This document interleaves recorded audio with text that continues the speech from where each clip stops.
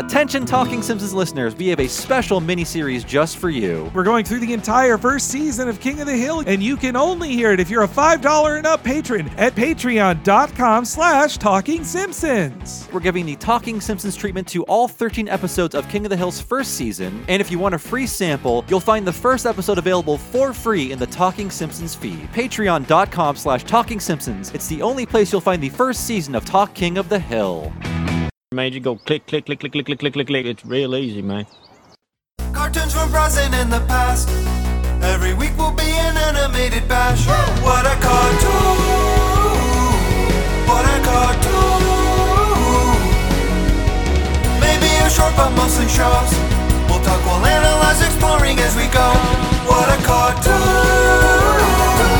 What a cartoon! What a cartoon!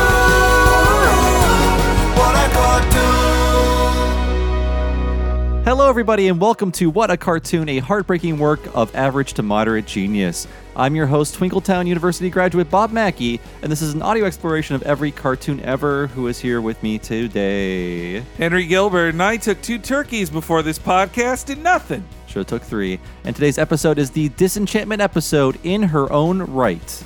That's a good start, but if you want to be a real writer, you're going to need to procrastinate a lot more. So before we start, I want to say hello to all you Talking Simpsons listeners. We dropped this into your feed as an act of sabotage. Or sabotage. Sabotage, as Shatner would say. Just to let you know, we have another podcast you might like to listen to. It's What a Cartoon, of course. You might have heard that up front. And we talk about a different cartoon from a different series every week. And this is a little sample of it because it's Simpsons related. It's our obligation and duty to talk about all Simpsons related projects. Yeah, we did one for Disenchantment Season 1, which I think you folks heard last year. Both What a Cartoon and Talking Simpsons, and now it's time for, Season 1, Part 2. I was going to say Season 2, but the naming system of this is very complicated. I don't like the parts, especially when they're a year apart. It's a new season to me, but... I think that's Netflix avoiding some sort of legal red tape or economical obligation. Oh, you know what? You're so right about that. They negotiate 20... They only have to negotiate 1 season of 20 episodes, then release it as 2 seasons, basically. Yeah, you do 1 year of work that they parse out over 2 seasons, or parcel out, rather. But yeah, What a Cartoon is free. You can find it where you find Talking Simpsons and other podcasts, and of course at patreon.com/Talking Simpsons. But this is just a small taste of a Simpsons-related episode of What a Cartoon landing in your podcast machine right now. And it's been 13 whole months since we last talked about Disenchantment. I thought it was going to be year to year, but they decided they did August before, and now they did September this time. My theory is it's because BoJack Horseman is normally their September show, but now it's going to have its final season debut in October. So I didn't know if there was a rhyme or reason to Netflix because I just assume everyone watches the season in the weekend it comes out. Pretty much. Which is why it comes out on Friday, right? Yeah. Basically, every Netflix show comes out on Friday to give you the whole weekend. And if it's a big Netflix show, they put it out over a holiday weekend, like I believe it was Memorial Day weekend when Arrested Development Season 4 debuted on Netflix. So then everybody could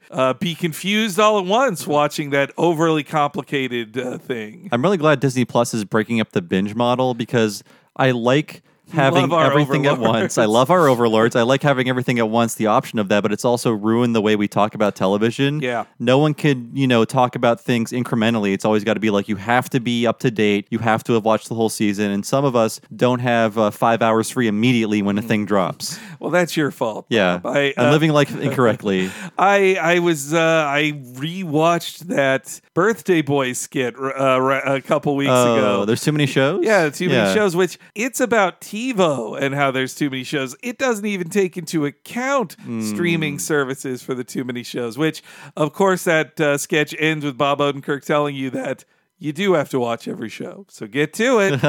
It's our job as part of society. But I do think the streaming model, and that will come into my critiques of this season as well. Yes. But I do think the streaming model has kind of gone too far, or it's just I understand how the machine of Netflix works, that when Netflix, and it's just kind of grown into this beast you can't keep up with, is that Netflix got its real start because prestige TV like Sopranos and 6 Feet Under and Mad Men, those were super successful, and they were seeing that everybody was getting the DVDs at home and just binging all of those and sending them back.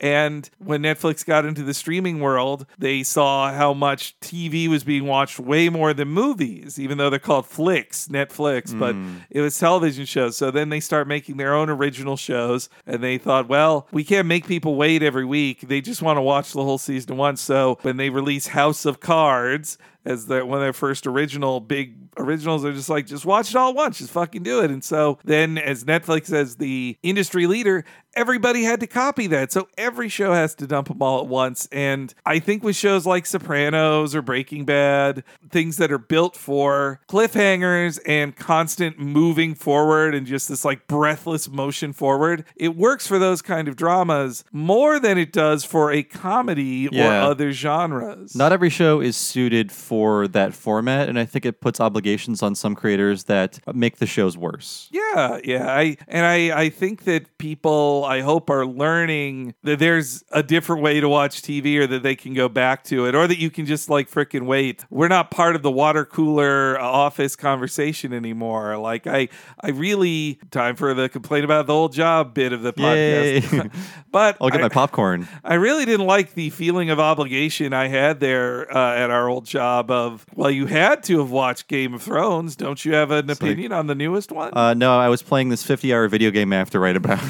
And yeah, all those shows, whenever they come out, it just feels like you got to be part of the conversation. And especially for as big of Twitter posters as we are, it also is like you feel this constant urge to be part of a conversation and have a take. You got to have a take, which I had a much better experience with comedy this last month, of where I decided I'd finally now watch the first season of the What We Do in Shadows show, which is really, really funny. Big thumbs up. Matt Berry, who's on Disenchantment, is one of the leads in that show, and he's so funny. Really good things about it. But what was awesome was it had aired on FX months ago, and so I felt no urge to watch all of it. And me and my husband just watched it once a night at our own pace, which was really fun. But meanwhile, with Disenchantment Part 2, though, I felt the same kind of urge of like, I gotta, next one, let's see the next one, let's do it. You don't want to be spoiled, but I feel like, we love Mystery Science Theater 3000, and I think a good example of forcing a story or forcing this sort of narrative on something that doesn't need it is the Sci-Fi Channel episodes, where the Sci-Fi Channel was like, you need a story, you need cliffhangers, and they just sort of shrugged like, this is not what our show is, but Sci-Fi is like, oh, you're a weekly show, well, people need to want to tune in the next week, even though they didn't understand the format. So I feel like the same sort of lessons aren't being learned here that weren't learned like 20 years ago with Mystery Science Theater on Sci-Fi Channel. Or even with season 11 of Mystery Science Theater. I will say the story is much lighter than these weird arcs that were in season 8 of Mystery Science Theater. I'm sorry if this is too specific, but there are these very bad, even the creators would say they're not very good. Like, they're making these people who aren't trained actors do these dramatic scenes with stakes and, plot development and things like that, when they were just, ultimately, their job was to stand there and be goofy and be immature-ish on purpose as part of the charm of the show. Yeah, it really, like them going to Rome, I think that sequence especially really stretched them past their breaking point. We have 3 actors and they would just cycle through them over and over. In the Netflix Mystery Science Theater shows, I think by the second set of them, they realized, like, let's just have 6 at once. We can't drop 14 movies on people and expect everybody to watch them at once. Like, that was literally like 20 hours of content just dumped on one day. I think Disenchantment is still they're still figuring out how they deal with that in part 2 of season 1. We had thought maybe you'd see more of the lessons learned in part 2, but I think this was all still kind of produced together. Yeah. So I feel like it'll be more in next year when we'll see more of the lessons learned, I think. I did enjoy part 2. Unfortunately, had some of the issues I didn't like about part 1. And I thought too much time was spent sort of doing cleanup on the plot developments of season 1, part 1. And it took them a little too long to get to what I liked more about the first part, which was the standalone adventure episodes that were just like fun explorations of this world. I felt like all of a sudden there were stakes, and then all of a sudden there weren't stakes. And then there was a lot of cleanup. And I just wanted, like, no, I want to see you have fun in this world. But they were like, no, we need to get the status quo back into order. We need to repair this world. And if they didn't destroy the world in the first place, they wouldn't have needed to spend time repairing it. I felt like there was so much time spent on both aspects of that plot element that it took too long to get to the episodes that I liked. It was kind of the reverse of part one in pacing, where part one started with these kind of episodic adventures, and then for the last 3 episodes, it was like, oh, here's a big plot development. This is all leading to a giant cliffhanger and tons of revelations.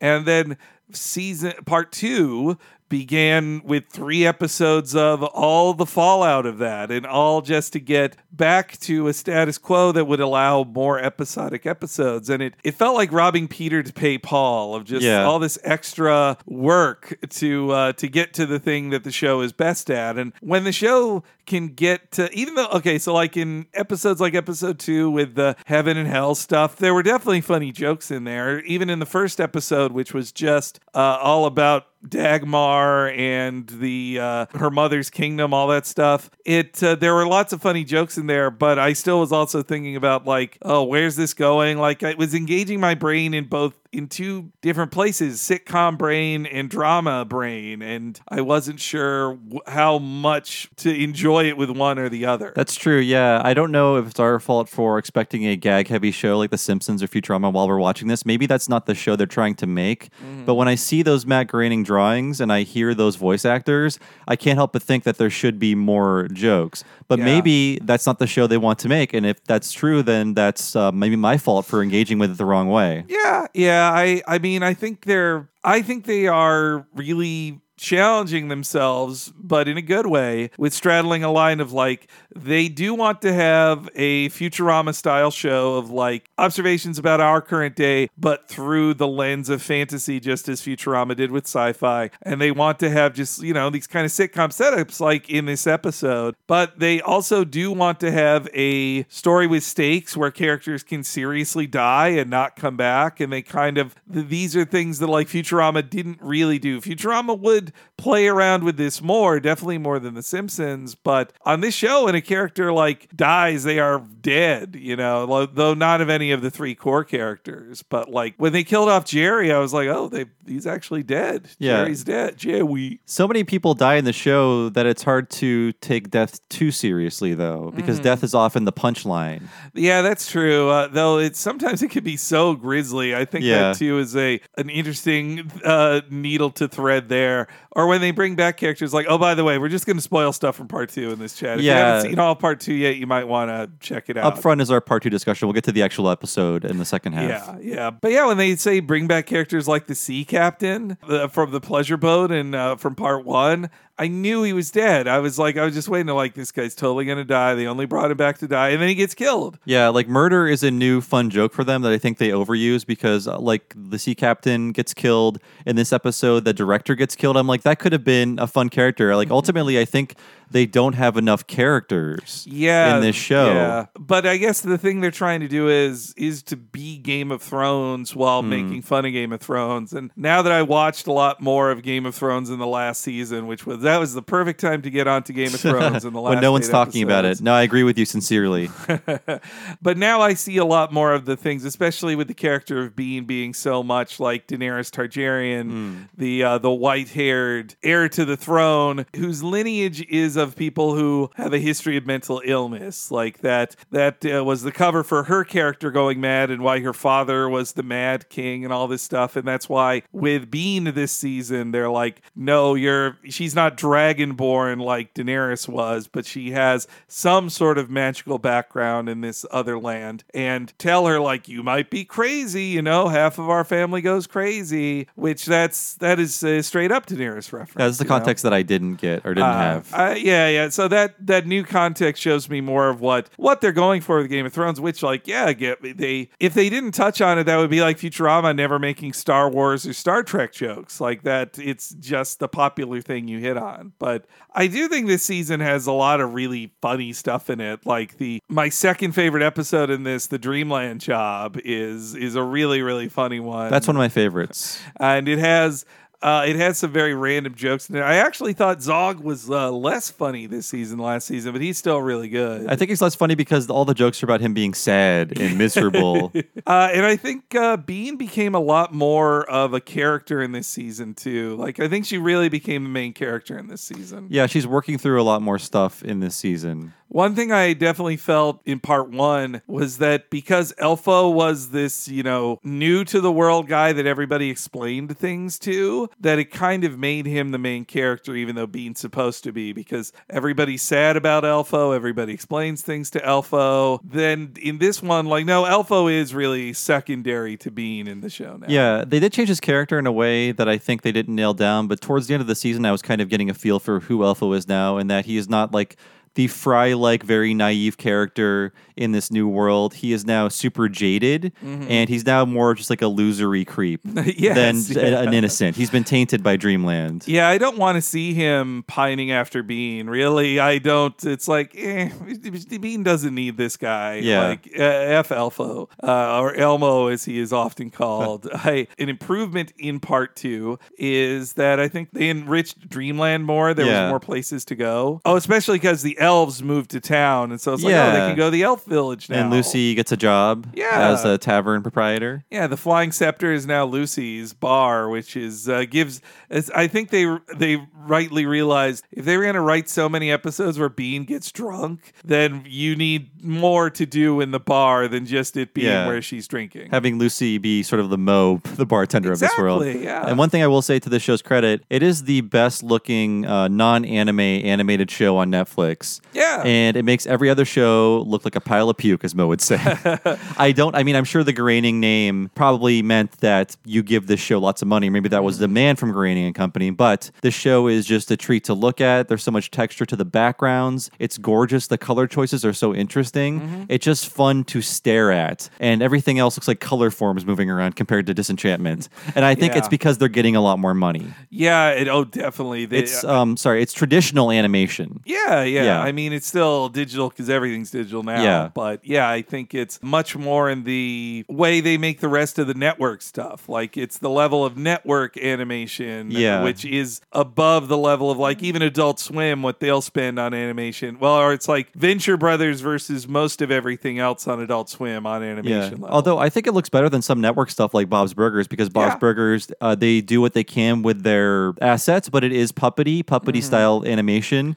And Disenchantment definitely isn't that. Yeah, well, and that's what Disenchantment needs versus Bob's Burgers. We both really love Bob's Burgers. It's more of just line driven and writing driven. It's made for puppets to basically express their words and then leave. Though they can do action well when they want to, but most episodes of Disenchantment have at least one action-y kind of set piece. So you need fuller animation for that too. I think animators would have to relearn a lot of stuff to do BoJack style animation in Matt Groening style, or it's just our brains couldn't understand it. We're used to that style of drawing moving in a certain way that if it was more puppety and flashy, it wouldn't look right to our heads. And I will say it looks very much better than The Simpsons does now too, which I think The Simpsons is using that puppety tool set. They're better at disguising it, but you can still see the strings in a way. I really hope Disney gets them a new production. Give them some pencils. Yes, please. I don't blame the current Simpsons staff. They're doing what they can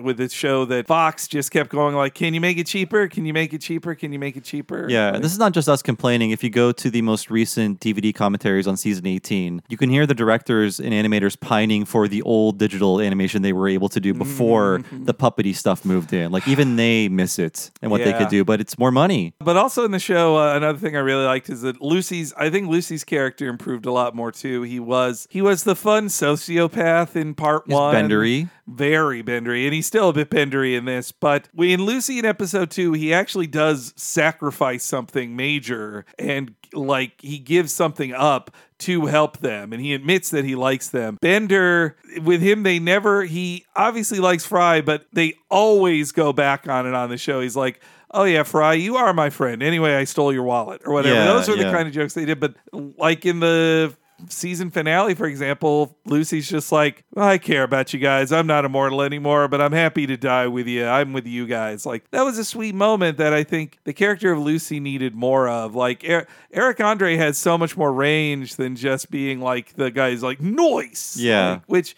He's good at that too. I love Eric Andre. I think too, something that hurts the first 3 episodes that makes the rest better is that all of those supporting characters are frozen in stone for 3 episodes. And even when they come back, you rarely see them after the 3rd episode. You don't see enough of them. Like, I feel like the first part of this first season, or whatever you want to call it, the first 10 episodes, they got a lot more work out of their side characters. And I think they were so focused on telling the story of Bean that they sort of lost those other side characters like Oddfall, who comes back in a big way towards the end. But even characters like Bunty, who I love, I think she has like one line this season and it's in this episode. Yeah, like, what happened to her? She's so funny. Bunty's one of the funniest characters in the show. Yeah, and we lost Jerry, and we lost, I forget his name, the guy played by Rich Fulcher, the weird like priestess guy that was with Dagmar. He had a lot of great lines in the first episode of the part 2, but yeah, he seemingly is dead. He just died unceremoniously. I mean, maybe he's coming back. Who knows? A bookcase fell on him. I guess, too, did you notice how much they really went on the Futurama stuff? I mean, not just the Steamland and Bite My Shiny Metal Axe. Yeah. But I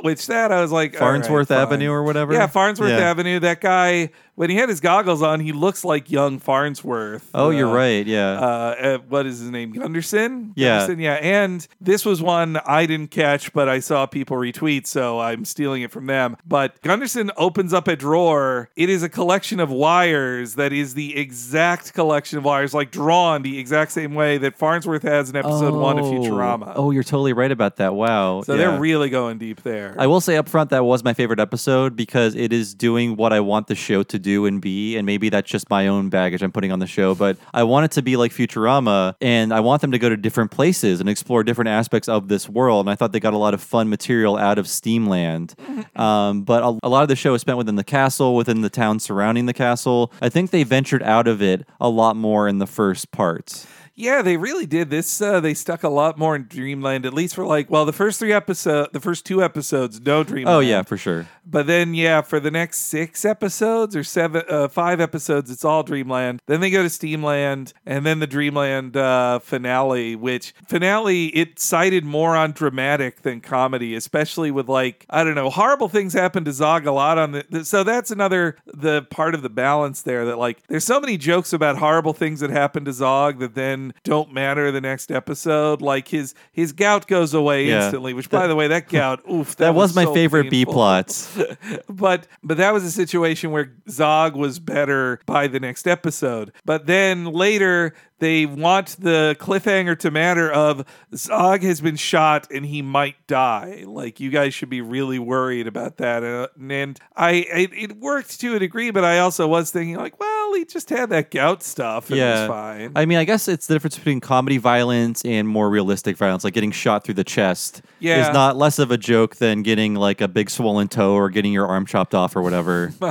Zog is just funny throughout the whole season. Yeah. He's the receptacle for their fat, lazy dad jokes, except he's now a king who can murder anybody when he says so. Yeah, I love John DiMaggio in this role. Yeah. He's, it's a danger, but a quality of the show is that they get so close to can we just have all the Futurama guys just talk to each other and be in every scene? And in our first episode of What a Cartoon About Disenchantment, I thought it was nice that all the Futurama guys came back in lesser roles. Now, with the second part, I miss them because you don't hear as much of the side characters, like the King's Wizard, who's played by Billy West, and the Jester. You rarely hear them. You rarely hear Oddball, played by Maurice LaMarche. I felt like there was much less of them in this season. It feels like Billy West came in for half an hour and did all of his lines.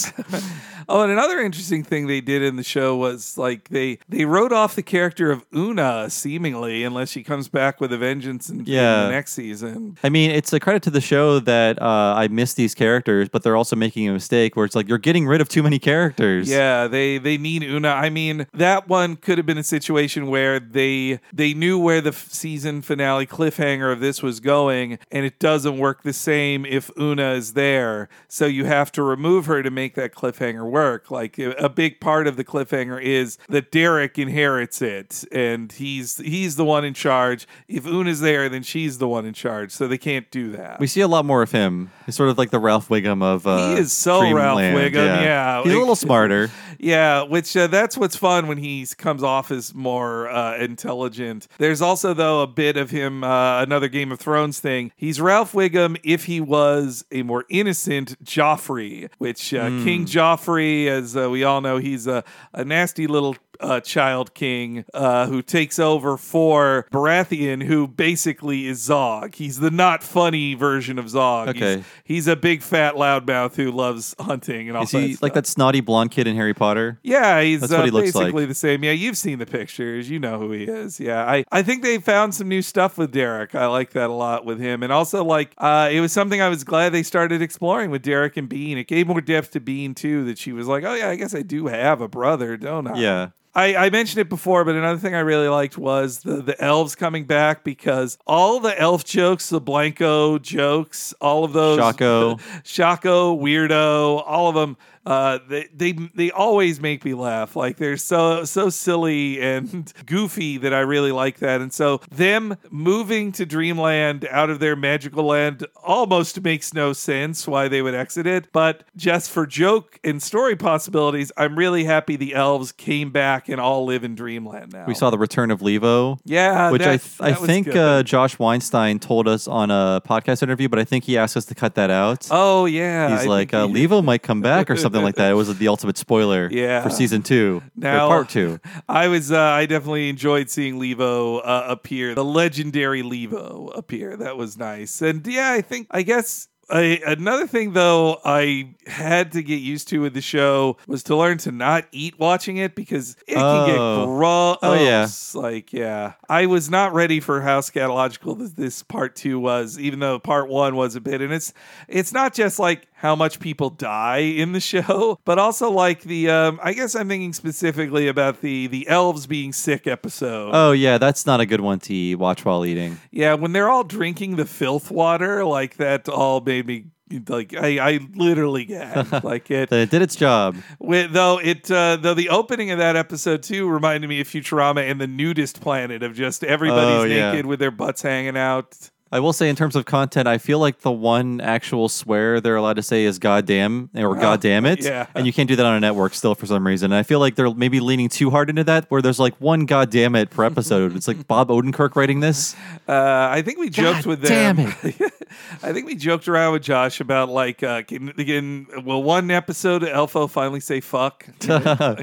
Oh, yeah, Fuck speaking of that, this. so between the last episode of What a Cartoon and this one, we actually went to the Disenchantment offices and interviewed Josh Weinstein, and that interview is on our Patreon at patreon.com/TalkingSimpsons, and we were led into the writer's room or the rewrite room, and so for every episode of Season 1, Part 2, there was like a little drawing in the title, and so we were kind of spoiled as to what would happen in the last episode, so the last thing I saw on that wall was Bean tied to the stake and everything on fire. Yeah. So I totally forgot about that until I saw it in the show. I was like, I saw that in like February. Yeah, February. Yeah, I buried that back in my memory after seeing that, but you're right. That was Josh only let us look around for just a minute and swore us to secrecy, and also was like, no pictures, nothing. But it was so cool to just walk around the Bongo office, former Bongo offices where the production was out of, and see it. Like, Josh was super nice, and I think he's working really hard on the show. I think he said to us it's been a learning experience for them to go from a weekly show that has to be 22 minutes to the more open style of Netflix animation that can kind of,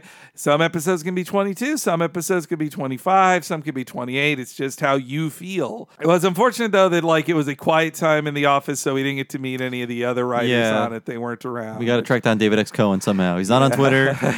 I had Bill Oakley tell him to go on Twitter. He did not respond. Yeah, boo. Come on, David Cohen. Be bothered on Twitter by everybody. He's got a PhD in computer science. He should be on Twitter. I mean, I guess he's enjoying like semi-retire. I think him and all the other writers on this, it was like, a few months work. And then once your script is in and the writing's done, they don't have to live in Santa Monica anymore. They don't have to live in the LA anymore. We could ask David all about Berkeley because he had to live here for a few years. That's right, man. I want to hear about 1992 Berkeley. Actually, there's a joke later in this that reminds me of 1992 Berkeley, but I'll get to that. We got to interview him then. Also, since the last one we did, it was confirmed in October of 2018 that they'd get a new season, which is 20 episodes. So they'll be Disenchantment until 2021 at least. We could 10 a year. Yeah, That's let's not. Come on, guys. Lord, let's step it up. Crossing our fingers, we'll be watching that part 4 under a new president in that time. When Bernie nationalizes Netflix, Yeah, we'll oh have free God. disenchantment. Your voice to God's ears, man. That's what I say. But yeah, that part situation, it still always makes me think of like the final season of Game of Thrones, for instance, had 2 parts, which was really just like a second season. They did one more season, but I think it was in all of the contracts with the people making it that they're like, we're only signed up for 7 seasons. Oh, okay, then season 7 is in 2 parts. How about that? Yeah, like I think Breaking Bad did that, where the last season Yep. is like 6 episodes or whatever. Yeah, I mean, and that presentation of it is just like it's corporate doublespeak that we kind of have to get saddled with. And but yeah, as for the like staff and everything on this, it's basically the same as in season part 1 that we talked about in that What a Cartoon. Josh Weinstein co-developed it with Matt Groening, and he brought together a ton of writers and artists who had a lot of experience on both Simpsons and Futurama, including his old partner Bill Oakley, Patrick Verone, David X. Cohen, but also young writers who are new, like Shion Takeuchi, Jenny Batten, and M. Dickinson, and also Rich Fulcher of Mighty Boosh fame. I saw more new writers this time, less of the old Futurama Harvard crew. Little less. Yeah, little did less, David yeah. Cohen write an episode, or was he just He okay? did write I an must have missed episode. that then. Yes, David X. Cohen wrote the Stairway to Hell episode, the second one Okay, of part yeah. 2. Yeah, I must have missed that credit then. The only new writer name and credited writers in part 2 is Adam Briggs, who is a Australian comedy writer / rapper who apparently has like real rapping credit. He raps about this and he raps about that. Wow, 2 different things. I will tell people, we said this earlier, but don't skip the credits. Don't skip intro. It's like 10 seconds long. You see who writes the show and who directs it, but also you get some nice drawings too. Yeah, Original drawings. I actually kind of I never skip intros on stuff, but sometimes I don't like seeing those images before I've seen the episode because I'm like, oh, I know that scene's going to come in there. Where will come in? Like it turns a little spoilery. So in my first viewings, I just look at the names. I don't look at the that's art. a good strategy. Yeah. But I mean, you should never skip an intro. Celebrate all the people who make the shows you enjoy. Look, I get it if it's an anime OP you've seen for like 70 times and it's 90 seconds long. You can skip the Evangelion intro if you watch it once, at least. But that's the greatest intro of all time. You're a cop if you It's skip true. that intro. That's what I say. And yeah, I think one other big change though from this season, by the end of this season, is Shion Takeuchi, one of the best writers. She wrote an episode last season. She wrote the first episode of part 2. She has since sold her own series to Netflix, so she is no longer working on the show. I would assume she's now got her own Now she's in animated series. coming. direct competition. Fight, fight, fight, fight, fight. And she's working with Josh Weinstein and her old boss, Alex Hirsch, to make the show. Okay, that sounds 'cause great. Josh was one of many writers on Gravity Falls, and upcoming What a Cartoon on here as well. Coming this month. So you'll learn more about Shion Takeuchi there. But also, if the only other thing I know Adam Briggs for is him eating at Outback Steakhouse with Bill Oakley in a Bill Oakley Instagram. Oh, that's okay. Yes, If you remember seeing a large Australian guy doing that. I guess final thoughts on just part 2 of it. I still think they're figuring out how much they want to make it a linear show with drama and stakes versus how much they want to make it an episodic show of fun, unique sitcom situations. I still prefer, I do think they find more humor than some would with these linear stories or all these dramatic situations. But in this part 2, I still prefer the episodes that were just a unique situation that allowed the characters to explore and discover themselves, like this episode. Yeah, I feel the same way in that they are not really clear what kind of show they're making, or maybe it's not even clear to me, and they're kind of splitting the difference between 2 types of shows, and I prefer the standalone episodes. I did like the Steamland one a lot, but even then it was just being alone in this new world and not like Elfo and Lucy or even Zog with her, just her alone by herself, and I felt like if that would have been a whole episode in that world with other characters, it would have been even even more interesting. Yeah, it was that episode. That's why that one isn't my second favorite, just because I would have liked a little more like fun comments from Elfo or Lucy experiencing that world. Maybe that was another situation of the overarching narrative they're building instead, where they only want Bean to have experienced Steamland, because then nobody believes her when she comes back. That pays off with the dragon flute / gun. Yeah, but I guess that's an example of the storytelling getting in the way of jokes. Yeah, that is the very challenging mission they gave themselves, that they want to have these very plot-driven things that matter, but to make that work, then you do take away your comedy arrows in your quiver at some time. It does seem very difficult, and I sympathize with them. I hope season 3 or season 2 season 2 part 1, whatever it's called, sure, whatever you want to call it. I hope that they do more exploring of the world and do more standalone sitcom-y explorations of things within Dreamland with like a point or like a parody of something or a satire of something. There was very little of that. There was very little of the show, I think, about things outside of the show, like bigger ideas where you would see those all the time on Futurama. Yeah, I hope they commit more to that, though. I don't know. They're serving a lot of masters there. Like, I do think who we don't know, but I think Netflix really wants those kind of cliffhangers. Netflix is built on cliffhangers, and so maybe they're just really being pushed to have that kind of linearity stuff, which, to get back to our bigger discussion of how people consume streaming content, people went to it for all these dramatic shows they watch a ton, but now what are the series that everybody is really following streaming services to? They're upset about Friends or Office or Seinfeld or Simpsons. That makes the news. These just pure comfort foods from 20 years ago that you just are like, oh God, this makes me feel better. Maybe that's the difference between the situation now and the situation 5 years ago. Yeah, people just want their treats. I want my treats. I don't want to be challenged with anti-heroes. Like, I've had enough of these anti-heroes. No matter what show they make, no matter how popular it is, they can't compete with, Friends or The Office or Seinfeld or The Simpsons, these things that they're just every week a reset button was hit and that was it. I guess too, it was a novel concept of like, what if a person with power was bad? Now it's just like, yeah, what if? What if? It's happening right now. We don't need to ask what if. Yeah, that's why it felt like a real throwback. I watched the whole first season of Barry, the Bill Hader dramedy on HBO, and when it falls into like the kind of television anti-hero stuff and the kind of cliffhangers and these these Breaking Bad type kind of moments, I think to myself like, oh, this feels really retro. Like, I guess shows can still be this, huh? Like, it's funny to go back to that, like now. The Obama era prestige TV. Yeah, well, because I stopped watching those kind of after Breaking Bad. I was like, I got my fill. Like, I watched Sopranos, I watched Mad Men, I watched Breaking Bad. Walking Dead was a bridge too far. I was like, this isn't smart enough. No, I can't do it. It was a good pilot movie, and they never made any episodes. That's how I choose to view the series. I think the shows could use a little more brains, if you ask me. I fear The Walking Dead. And same like Game of Thrones. I think a thing that its fall from grace, I think, damaged my want to see bingeable prestige television as well, because it just when push came to shove and it came to the end, they didn't have their ending figured out, and it was just a mess. It was really just a mess for like the last 2 years of it, where they were just going down this path they decided on, and it was a bad path, but they couldn't change it. And so like, well, shit. And also it just seemed to forget what was good about the show before, and everybody was just like dutifully watching it. I'm interested to see, how our favorite Simpsons and Futurama writers and artists, and actors, how they all engage with the changing way that fiction is presented these days.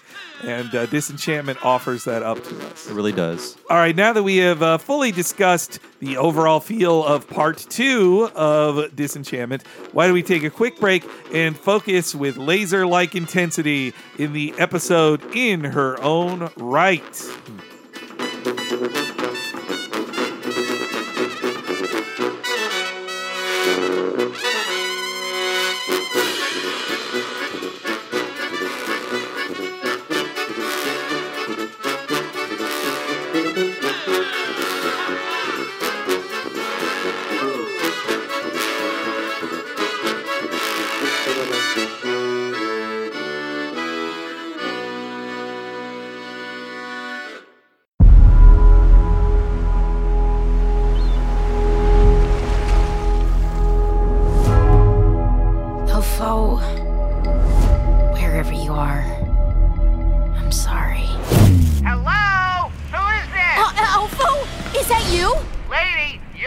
that called me. Hello?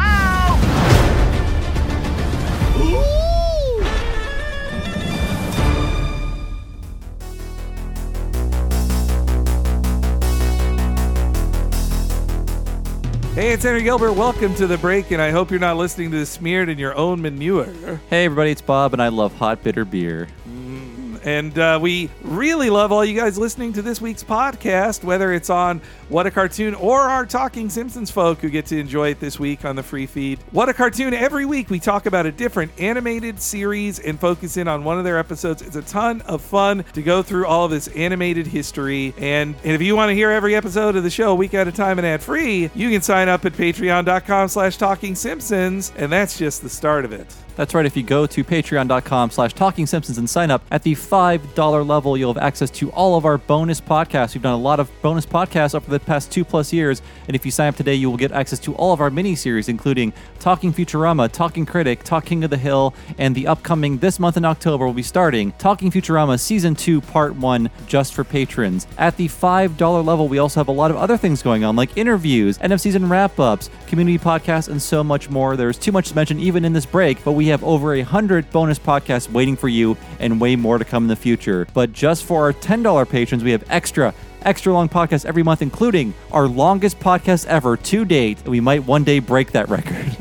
And what is going on there at the $10 level, Henry? Yes, for our premium patrons, they get the What a Cartoon Movie podcast for $10 a month. You'll get a monthly What a Cartoon Movie where me and Bob talk about a different animated feature film in the same hyper in-depth style as we do an episode of a TV series. But because most films are 90 minutes to 2 hours long, they end up being way longer and super deep. We just did Cowboy Bebop the movie. In October, we're doing The Nightmare Before Christmas. And in our back catalog, far too many to list, but as varied as Spider-Man Into the Spider-Verse, Kiki's Delivery Service, A Goofy Movie, Tiny Toons How I Spent My Vacation, and The Secret of NIMH. So many great animated films you can hear me and Bob talk about, with tons and tons more to come. You really get your money's worth if you sign up at the $10 level or upgrade your $5 pledge to that just to get it.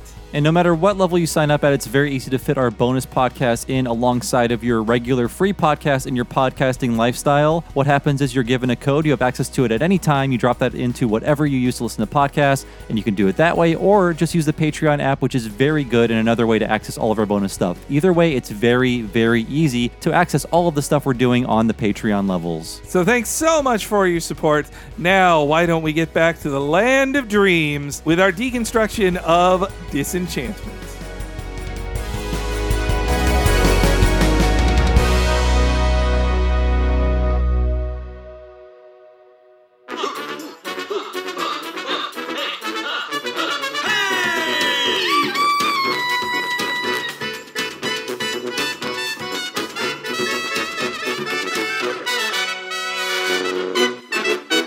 All right, we're back from the break with In Her Own Right, the 8th episode of Part 2 of Season 1 of Disenchantment. And everyone out there, stop calling it Disenchanted. That's yeah. a different thing altogether. You're hurting its SEO. Yeah. But I picked this one not just because it was written by our best friend in the world, Bill Oakley. Oh, yeah.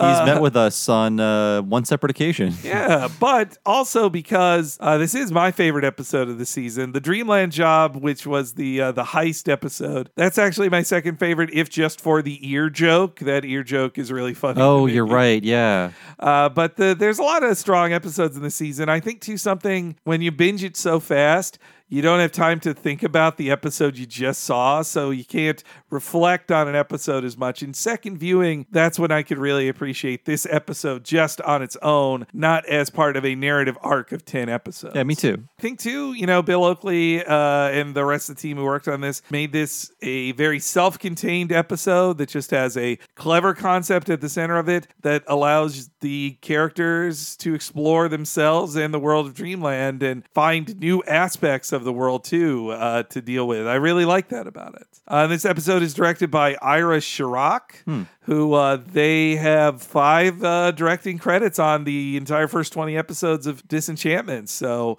They have directed 25% Oh, wow. of the Damn. seasons. I looked at Ira's background, and definitely it seems like an expected pathway through the graining verse. Ira got their start as a storyboarder and then assistant director on Duckman. Oh, no way. Okay. Well, I trust him now. He was assistant director on a favorite episode of mine, The Amazing Colossal Duckman. Oh, that's a great one. One of the best animated ones of the series, yeah. And after Duckman, he stuck around in the Klasky Chupo-verse, working as a boarder on the newer episodes of Rugrats, Real Monsters, Wild Thornberries. But then in 1999, he left the Klasky Chupo building for the bright future of Futurama. Oh, nice. Where he worked on the show in 1999, and then also for the return seasons as well at Comedy Central. And in between those years, he was a storyboarder on The Simpsons in 2004 to about 2006, which he then also joined Sit Down, Shut Up, where he worked under Josh Weinstein on that series. I still have to watch that show, at least one episode. And then he has been a director. His first pure directing credits were on shows was on Sit Down, Shut Up, and then he stayed as a director, but also doing boarding here and there on shows like Bob's Burgers and Brickleberry.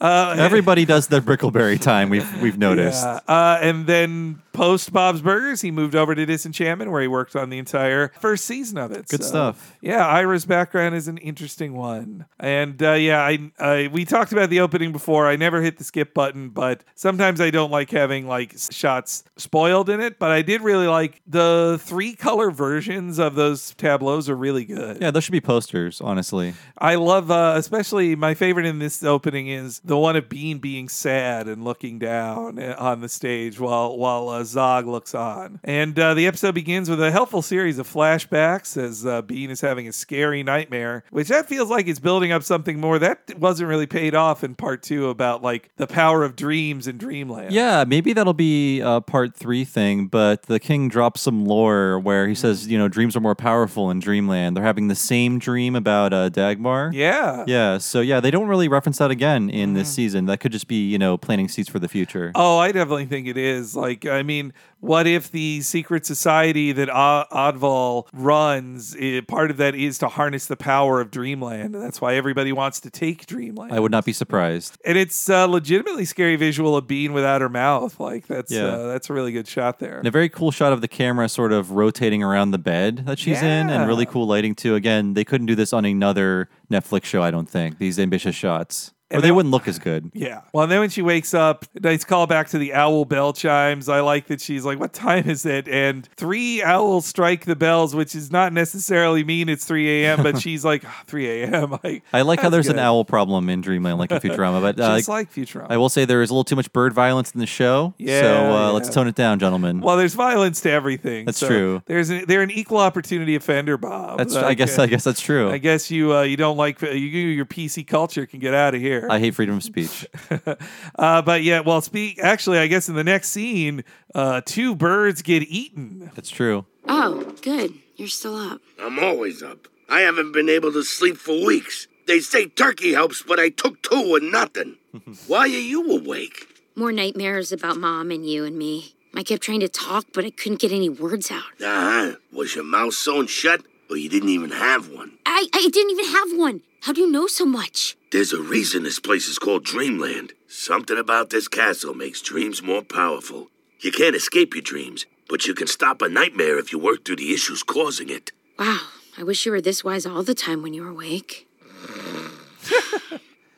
I can definitely hear that line being echoed in the future in like a flashback. Something about this castle makes dreams more powerful. Well, and it's stated in such a straightforward, non-joke delivery way that it does feel like a flashback line that would be coming up.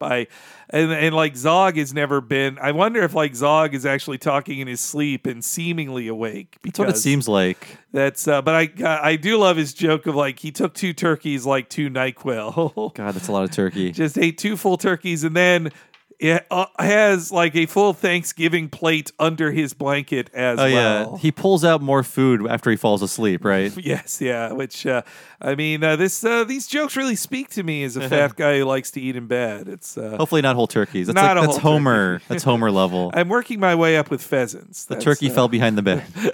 Oh wow, I Yeah. didn't realize he was so Homeric already from the start there. Bean then, she's dealing with her pain, but there's nobody to talk to, so she leaves the castle looking for something. I like that the door just like slams behind her on her way out. Like nobody wants to hear her shit. No, the drawbridge keeper is busy enough. I liked how they write Bean is very self-involved. Like she's a caring person, but she was raised as royalty, so she like really doesn't think of anybody else's people. No. She doesn't have a job or like anything to do really, so she's very self-involved. Yeah, which there's some great jokes with that in this episode too. As she walks down the street, only in this episode viewing did I catch the great sign gaggery. Oh yeah, there's 4 in a row. So we have Poem Depot, Berets, Bongos, and Beyond. Dreamland Ditchweed Dispensary, and my favorite was Gertrude's Steins.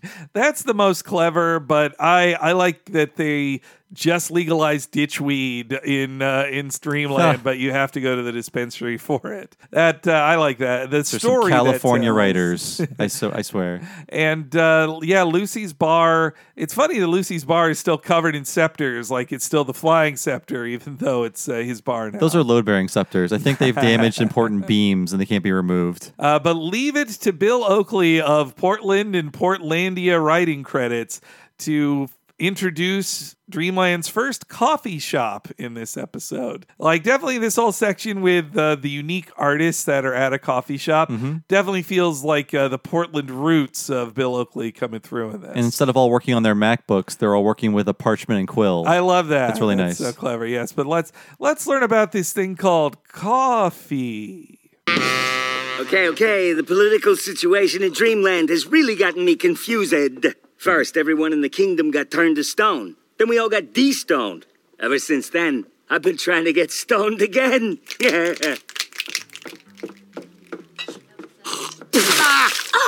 This is hot. It's supposed to be hot. Hot, bitter beer? It's coffee. It's a new drink. Kind of like tea, but stronger and worse. Will it make me forget my troubles? No, but it'll stunt your growth. I'm 23, but I still get to order off the kids' menu. Now tell Mary all about your problems. You look really familiar, Mary. I have another job working for people who never notice me because they're so self-absorbed. We were talking about you. So you're saying she does show up elsewhere in other episodes. Yeah, I definitely noticed her in my second viewing in the castle. I believe she appears in other episodes too. But I mean, her hair's down. That's why her hair is up in this when she's there. But usually she has one eye covered with her big frizzy hair. I don't appreciate that coffee dish, although I am drinking green tea right now. That they put sweetener in. I said no sweetener, and it's too sweet for me. So is this is this episode why you got tea instead of coffee? Because it was so negative towards coffee? I'm honestly trying to cut back on coffee. Oh, I see. But I'm a coffee enjoyer in general. So I hate coffee. Don't so like good. It. The only times I like coffee is how I like alcohol, which is the flavor is masked by a bunch of sugar. I just want the richest, blackest coffee. Which is funny though, because I don't need caffeine to wake up in the morning. I do pretty all right without it, so I don't need my morning whatever. But I do like just straight green tea. I can drink. I fucks with some tea, but really though, only in like if it's served at a place and it's with a meal. I don't just drink tea with a on meal. its own. Yeah, I ended up. This is getting so nerdy, but I ended up after going to Japan.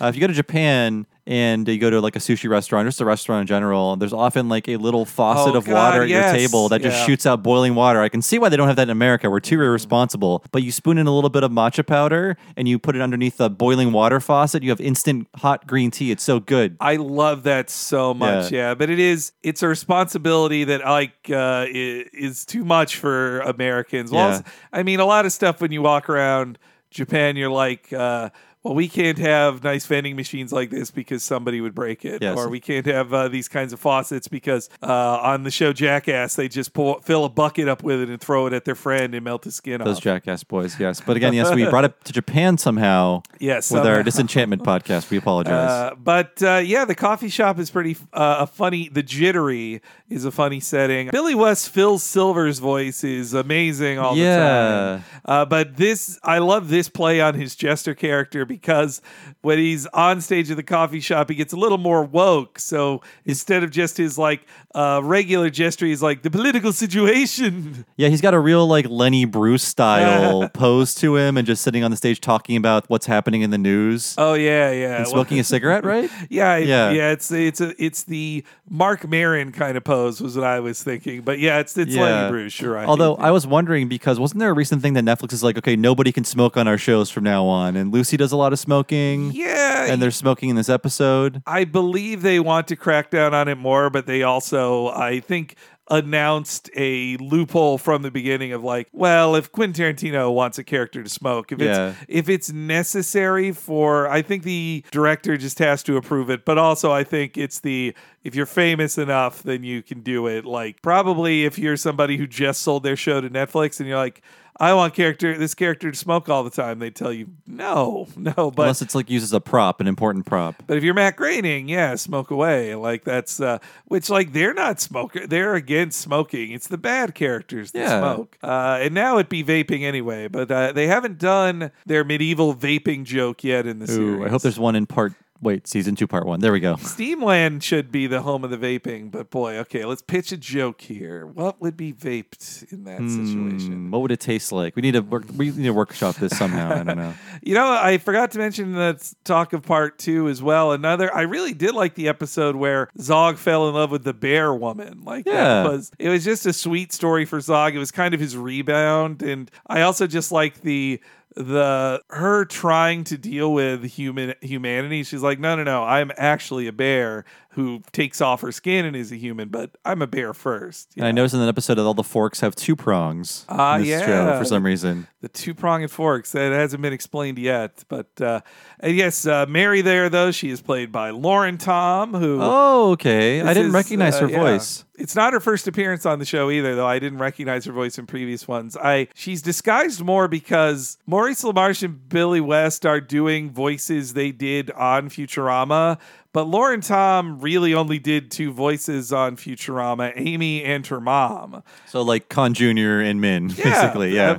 Honestly, the exact same thing. So in that case with Lauren Tom, she didn't do characters like Mary who have, an affected accent of some kind, but it's just the extra plain accent, I think, is what Mary does. But yeah, it's another of the many Futurama cast members there. And I thought it was a funny joke too that she tells Bean to her face that she just ignores her all day, and Bean just stares at her. Yeah. It's nothing.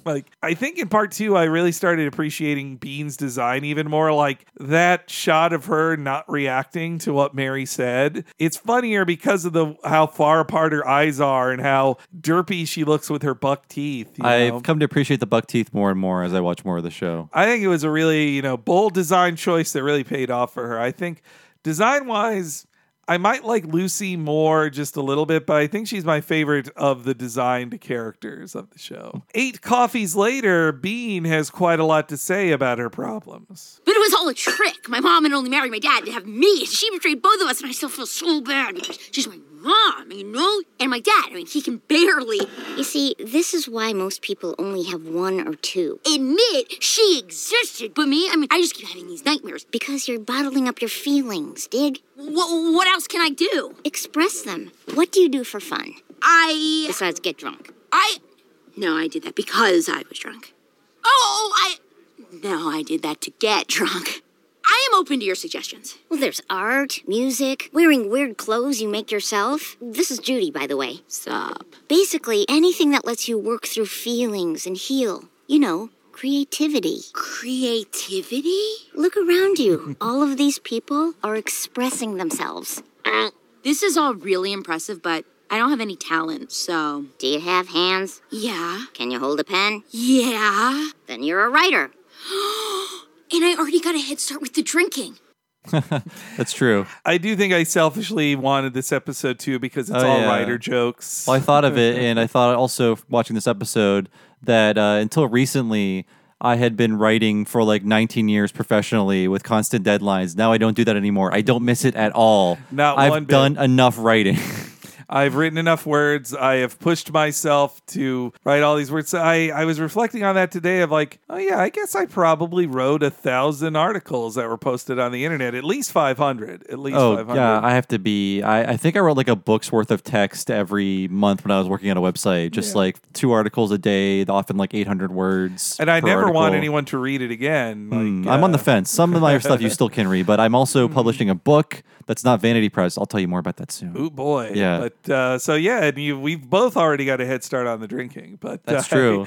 But I think I did like this one too because it felt like Bill Oakley is saying a lot about the profession of being a writer in this episode. Yeah, and I like it in that it's more about a thing. It's not about the characters of the world. It's making a comment about a thing. Yeah, I guess though too, it is a Homer gets a job type episode too. Yeah. But they don't do that too often on this show yet. I like, too, that Bean, the way they explain being a writer of, like, she says, well, I have no talent. I have no discernible talent. She's like, well, you can hold a pen, right? Then you're a writer. Yeah. A writer is somebody who is talentless but can write things down. Going back to complaining about our old job, I often think that's what executives thought of us. It's like, yeah, how hard is it to write? Right. See, I just wrote a sentence. Who cares? Make 1,000 of those and give it to me. I sent you an email. I wrote things down there. It took a second. Why can't you write like 7 things a day? It's easy. Boom. Yeah, it's the cheapening of writing that is hell on earth. They don't think about all the self-punishment that comes into writing. Yeah, or also all the drinking, the cinnamon buns. That was also really good acting on Abby Jacobson there, like her very speedy saying of things. It reminded me of like the drug-fueled rant she had. Yeah. In episode 3, part 1. I think she binge drank coffee like it was beer, so she drank 8 coffees instead of slowly sipping on one. Like that is too much coffee, man. And beer is her default beverage. Yeah, I also like her explaining of drinking, of just like Bean is slowly realizing she has a drinking problem, that every night she drinks, every story of her life is drinking. She makes other people drink with her because she's alone. Like, there should be an intervention episode of the show, but then it's less funny. Well, that, on a show like Futurama or Simpsons, they don't really solve these problems or have arcs for this, but on a linear show that is about, a story from A to B, there should be a moment where she's like, I guess I do drink too much, or like this is a character thing to be solved. Yeah, and then, we're just pitching story ideas now, but then you could do a joke about, like, what is a 12-step program like in this medieval world? I love that, yeah. Oh, man. I'm a writer now. Because in the 12-step program, you have to, like, give yourself up to people, God. yeah. Well, give yourself up to God, like so, or a higher power. So what does that represent in Dreamland? Bean has decided she's going to be a writer, and she has such great helpers as she writes. So, what are we writing? It's something personal. I suppose you can stay and watch, though. Here I go. When I was young, I overheard a conversation between my father and... No. What? No, nothing. I was going to say something, but then I was like, you know what? I don't think it's fixable, so maybe just go ahead. What's wrong with it? Nothing's wrong with it, really, other than, just being bad. But go on. Ugh! Stop talking. Are you sure that's the right word? I think you're conflating confusing with conflating. It's confusing, but... I don't like that part either. Wait, we're your biggest fans. Quit shoving. Come on. I can help you. You ever heard of a writer's demon? I can also help. Ow! Oh, come on. There's nothing to criticize out here. Although this door is hideous. So I think with Elfo there, they really make him extra whiny and annoying in this episode, too. Yeah. Bean is making a common mistake that first writers always make in that they write about themselves, or they will write a main character who is themselves but better, and they will write every argument that they lost in real life except that they win. Some writers like Aaron Sorkin never outgrew that. No, and it's the same like 8 arguments. Yeah, just like, actually, sir. But she's just getting started as a writer. It's a common mistake we all made. I think, too, though, she's trying to work through a memory she doesn't fully grasp, which who knows, maybe that'll come up more in the future, like that there's some big reveal in that lost memory. But I also like the joke where Elfo says they're her biggest fans after being ushered out of the room and insulting her. Yes, yeah, I love that he's so he's the bad critic for so much of this episode. I really love that they give all those lines to Elfo, that he's somebody on Twitter is what he is, who's also criticizing it as it's being written, who's just like, it can't even be fixed, just go on, I don't care. And the thing that's very subtle that I like is that Bean's motivation is spite. Yeah, that's the greatest. Yeah. Before anything is written, the words "I'll show you" are said out loud or in someone's head. My main drive for writing a lot of things was anger at somebody thinking I couldn't do it. Like that, spite willed me through a lot of things, which as I got older, I learned like I really needed to find a different drive as a writer than just proving someone wrong or being pissed off about it. But I don't think I ever really did. So that doesn't drive me as a podcaster, proving someone wrong. It's just my love of saying things and being heard. I like opinions and having them. Yeah. The podcasts are hot take machines, but yeah, I think another reason I really like this episode is that Lucy kind of gets back to his roots by becoming a writer's demon. Like scenes with just Lucy and Bean where Lucy is making Bean feel bad or kind of needling her in directions. I really like those moments with the character. Like, yeah, his original role was to, to corrupt her. Yeah. And to be her personal demon. And he, as a writer's demon, he is representing the voice that's in all our heads when we're writing, which this next clip is just also well observed. So writers have demons? Oh, yeah. Most of them have dozens. And the demons help with writing? Sure. We also cause depression, self-doubt, insomnia, suicide, and drug addiction. The writer's life. I don't know. You're no writer anyway. Nobody gives an elf's ass what you got to say about your trite little life. Up yours. Yes, I am. Huh? Okay, you can stay. I mean, the problem is now after you become successful, the people who you want to laugh in their face, they can't be found. Yeah. They're not even on Facebook. It's annoying. You can't shove it in their face as easily as you called me a nerd. Now I'm a nerd people know about. Some people. Take that. But I guess that is the better revenge is like they're so unknown you can't even find them on Facebook. Yeah, I have to assume they're in prison or dead. Or, parents who don't tweet about their kids, which that's like a living death. That's the way to be, I think. But yes, the writer's demon bit, it's a really fun just little montage of him pushing her, like letting her know she needs to procrastinate more, that she's earned a nap. Like that's the feeling in the back of your head of like, I want to eat something or take a nap. I want to do anything other than writing. God, the greatest feeling in the world is I finished writing something. Now I can do nothing for just a little bit. When I was writing longer form things, I would often find ways to reward myself to keep me going. It's like, okay, you wrote for 20 minutes. Now it's 5 minutes of Twitter time. Just like, it's all about finding a reward system that works and hopefully it doesn't destroy you. So it wasn't food for me. Thankfully, it was Twitter, which could be worse. But that's why you're a skinny writer. That's why. That's true. That's remember in Adaptation where he is arguing with himself, Kaufman is, about whether he's earned a muffin yet. Yeah. That's the eternal battle of a writer, which is very like fat and boring. but that's there what are skinny, boring writers too.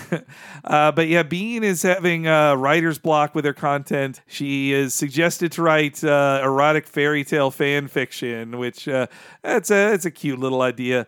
And then I love the hate on one-woman shows, which, spoilers, she then basically does a one-woman show at the end of the episode. Hey, one-man shows are bad too. I mean, we rarely praise Family Guy, but they did a very funny one-man show thing.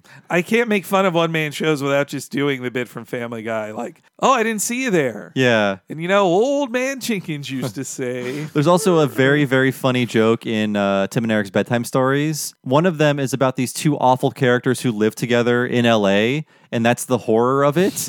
And it ends with Tim as the character putting on a one-man show that's awful, and no one goes to it. I got to see this. I haven't seen this. You got to watch the Bedtime Story series. It's on Hulu. Well, It's now really it's good. October, the perfect time for it. They're really, really good. And so as she's having writer's block, she then decides to write a play because that's easier than describing the sunset. And so she's going to make a play about her mother and father. And she needs to go to Zog to help with her memories. So, why are they ripping out all the tulips? Oh, I'm putting in an archery range. I wanted a form of exercise that was mostly standing still. Sounds great. Okay, so one time you told me how you proposed to Mom. Was it? I don't remember. I didn't even ask the question yet. What's past is past. And I'm not interested in reliving it. But Dagmar was part of your life. I mean, both our lives for almost 20 years. We can't just pretend that never happened. I'm king. I can do whatever I want. Like hide in the tool shed until I go away? Maybe. Oh, God. You can't even do a DiMaggio impression because he's lived so differently than us. Yeah. Yeah, I love the noises. They're so great. And it was upon my second viewing that I just realized, oh, yeah, Dagmar's big beehive looks just like a tulip. Like, that's right. the metaphor they're going for there. You know, is her beehive also supposed to be a Marge thing? A mom with a beehive? Perhaps. I think she's hiding something within that beehive. Yeah, We're gonna I think see. so too. Well, she lets her hair down in other times. True, too. true. But Could be to hide a machine gun to fight mummies. But tulips are a big theme in this episode, I guess you'd say. They keep popping up. But the one, he's joke about an exercise that's mostly standing still. But two, the way he just like the comedy pacing of how the statue squishes him and then he gets out from under and then just like kicks it down a hill. So funny. We'll see that statue again later in this episode. Just like great timing to all of that. And it's also a really good shot of him when he storms off to hide in the tool shed. It's a really good shot of him angry, and then when he walks away, it reveals his old happy statue behind him. Like, that's that was right. Really yeah, artistic. Yeah, he's framed in front of it at first. Bean doesn't let that get her down, and she pushes herself on to write the scenes without any help from her dad. And we get to hear Abby do a really good or fun impersonations of John DiMaggio and Sharon Horvath. I did like hearing those. Yeah. You wound me, wife. Your heart is as if gripped by ice. I am gripped by purpose higher than thy petty worldly concerns. Thou art but one fallen horseman in a grand battle waged far beyond your understanding. To fall in battle is merely one death. To fall in true love's betrayal is 100 score. Exit stage right and scene. Bravo! A heartbreaking work of average to moderate genius. A dramatic tour de force it was. I've never been permitted to sit down for this long. Nah, I was really hoping for more of a medical thriller. Terrific work. First rate. Want to celebrate with a little suicide? No! Just doing my job. So, where does your script go now? Rubbish bin? Outhouse? Well, I think it should be performed on stage. It's quite brilliant. But what do I know? Not much, really. Oh, man, I love her. Bunty's the best. That's all you get from her in this season. Yeah. I really wish they remembered her. So you get a lot of the side characters in the scene. It made me miss them even more when you don't see much more of them. Yeah, especially when Bean moved in with Bunty last season, that was so funny. And also with the executioner played by Noel Fielding, also from The Mighty Boosh. He's really great. And he's and just hearing Merkimer again. Like Matt Berry's voice is the greatest. It's is. Just this thin God. He's so stuck up. Him on What We Do in Shadows is so great. Yeah, but I think he must have moved to America finally, and just that's why he's in everything now. He's no longer a slave to the BBC's 4 episodes of television every 2 years. Those are some good episodes, though. They have time to polish all of them. Him on Gareth Marenghi's Dark Place, fucking. I forgot he was on. I need to rewatch that. Yeah.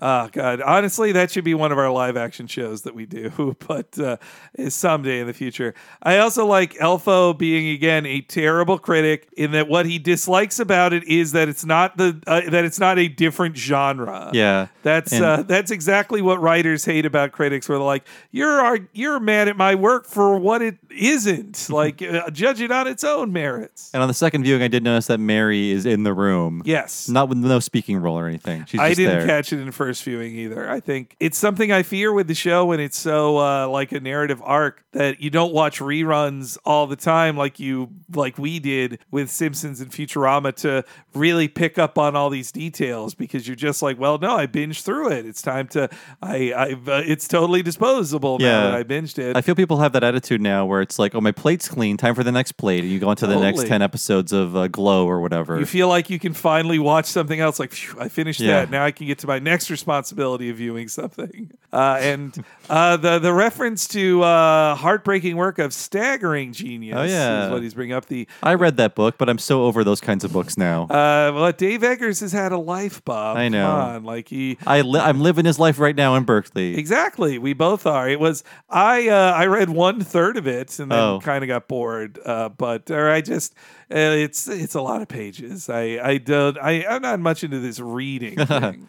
But it was fun to read at least the first third of it while living in Berkeley, because it's about him and his brother moving to Berkeley after like the heartbreaking death of their parents. Which it's a good English majory book to read if you're in college and you want to look smart. Put on a nice sweater and read that book in public. It really is for white men who want to feel things about stuff. Like it's it lets you know that, like, well, my alienation matters too. But it was an interesting. I did not expect a Dave Eggers reference there. Yeah, it's nice. But man, Bunty laughing about all of her jokes about her serfdom are all so funny. And her having no confidence, like, what do I know? Nothing really. And that she just, like, all she knows how to do is work endlessly and laugh about it, and like how her children die all the time. I love that episode about her in the first part. It was really good. Yeah. And just how much Bean doesn't see her as Bean likes her, but doesn't understand what horrible life she lives. The joke about she's never sat down for that long and she's moved to tears. Very dark, but I love it. And Merkimer, he could be used more. He gets used more this season than he did last season. I like him being ridden around by Fip and Fap in that one episode as well. I think in the first season he just sort of runs off, really, right, for a while. And then comes back with the Giantess and then kind of disappears again. But Merkimer, I didn't know this until this viewing, that his crown is supposed to look like Jughead's. It has the red circle and the green rectangle on it are exactly like the pins on Jughead's crown as well. The vision of a pig in a crown is pretty nice. It's just a funny image. With that voice coming out of it, it's just God. And he's so used to being a pig now. He just kind of loves it. He's used to being covered in shit. He's very used to it. Bean follows Bunty's advice, goes to the theater to try to put it on. She then finds out that no women are allowed in the theater as like a mime and a person delivering a bunch of cats for some reason. I would assume to kill cats for something. I want it to be a cat balancing act. But they don't allow her in, and that's when she learns the sexist reality of old school theater, which is based on the real practice of that women, all the parts were played by men back then. I thought this was going to be a Shakespeare in Love parody at first, and I'm really glad that they didn't do that. I totally forgot about that. Oscar winner. I'm really glad. One of Harvey Weinstein's greatest successes is an Oscar campaign. But yes, Bean isn't so happy to learn this truth. Women aren't allowed to work in theater. I know you must be disappointed, Bean, but what did you expect? Like war and beauty contest judging, theater is the noble work of men. That's ridiculous. There's no reason women can't do theater. It's a slippery slope. What's next? Male cows? You know, I myself have been known to tread the boards. Oh, real boards? In my days at Twinkletown University, I was the toast of the annual Follies. My fans, stunned by my talent, showered me with homemade bricks and fresh ripe tomatoes. Ah, bygone days, the most glorious time of my life.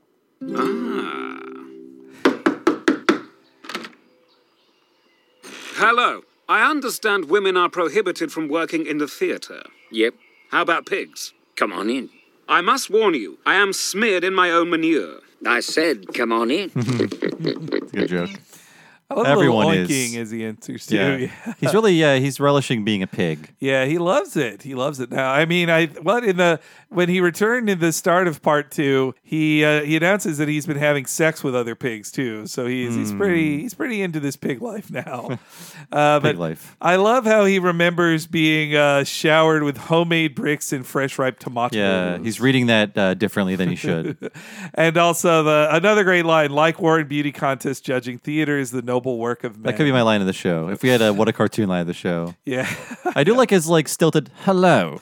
Just it's cut off. Yeah, it is really good. Just he wants people to know I'm smeared in my own manure. It's how, which comes back to when in the next scene Bean kisses him. She's like, ew. Yeah. She tasted There's another guy smeared with something in this episode. Oh, in the jittery. She's not even sure what that is. She finds out, though, that he said the play was his and that he gives her the money for it, which it's a good little joke about how entitled Lucy is that she's like, you can't pay me with me. Her face is right on the money. I do like his sad getting kicked out of the window. That's the greatest. Yeah. I love that, too. And also it's a real bender move by Lucy to grab the coin. Oh, yeah, and run away. Mm-hmm. Yeah, it almost needs a giggling, a John DiMaggio giggling as he leaves. He can't put the coins to his compartment, though. Bender would.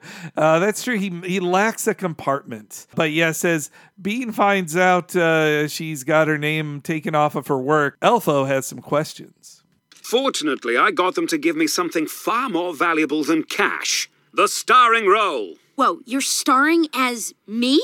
My character's the star of the play. I had to make a few adjustments. Sad.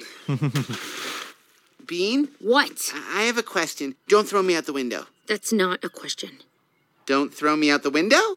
Also, I have a second question. I could go down to the theater and be your little spy. That's not a question either. I think someone tiny's going out the window. I hate you guys! That's funny. Yeah. That's funny. I like the design on her window too.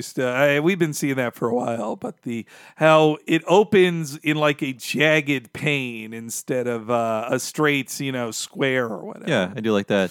I don't know, like the shot you see of the castle of Dreamland reminds me a lot of Planet Express, like the CGI shot of like rotating around the castle and then like just zooming into it. They're shaped similarly too. I don't know. I'm just getting a Planet Express vibe from the establishing shots. I think you're right. I think you're definitely right. Also, there's a model of the Planet Express ship in Steamland as well. Oh, you're right. They're hitting it hard in those episodes. Hope Disney doesn't see that. The makers of Futurama. Yeah, I guess they are Futurama owners now. Boy, if they were ever hoping to do a crossover, I think they thought they had a friendlier people with Fox than Disney. Yeah. Fox was more ready to work with a Netflix show, while Disney is ready to put Netflix out of business, is what they intend to do. Yeah, they're trying to destroy it actively. I mean, they should, honestly, they should be thinking in the long term of like, let them put a Futurama character in there. We'll own it eventually anyway. Yeah. So. But I mean, all of you out there need to decide which corporation do I root for. You got to pick your brands and here. Fight online for their honor. It's funny, right now I'm wearing a wrestling t-shirt of my favorite billionaire, Tony Khan, who's way better than the billionaire Vince McMahon. I'm wearing a Thimbleweed Park t-shirt my girlfriend drew. You're talking about the big bed you sleep in with your wife. I'm sorry. Merkimer is happy with his ill-gotten credit, which is then instantly stolen from him by the director of the play. And then it's a bit of a corny dad joke, but I do like him saying like, I'm a leading ham. It's corny, but still. The director, Wyman Petty, who does not survive this episode. Yeah, he doesn't make as much of a mark as some characters that get killed off. So I love the very Futurama-y wordplay where the guy dies because of the lead paint. Oh yeah, and I've seen this before. Death. Yes, here let's hear about the death of an actor. Action. The poets Noah wrote of pleasures so sublime. My glorious kingdom, a feast for my eyes. My glorious bride, a brunch for my soul. For my soul. Cue Dagmar. Ah! Get a doctor now! I've seen this before. Death. The finest actor of his generation struck down at his first rehearsal. I think maybe it was the lead makeup. That's what you always say. Now take off his clothes and throw his corpse in the alley. Don't forget the wig. Woe is me. Who shall be my Dagmar now? Wow, I didn't see that coming. That really was the status of actors at this time. It's like, not even a pauper's grave for you. We just throw your corpse into the alley. Your nude corpse into the alley. They're not putting clothes back on him. They're just like, well, we need that costume for the next actor, so chuck him in the alley. Also, that they say that it's his first rehearsal too, so they just pick somebody. It's not surprising they pick Elfo, who also has no experience, to be at. Is that lead makeup a Wizard of Oz reference as well? Well, you know what it could be? Buddy Epson almost died. Yes, yeah. The original Tin Man, right? Yes, and they recast him and got better paint for the next Tin Man. But Buddy Epson would go on to his own success as a rich oil baron. Yes, fictional one. Jed Clampett, Yes. America's hero. But yeah, I really love Elfo's thinking that that's part of the play, that the actor dies on stage.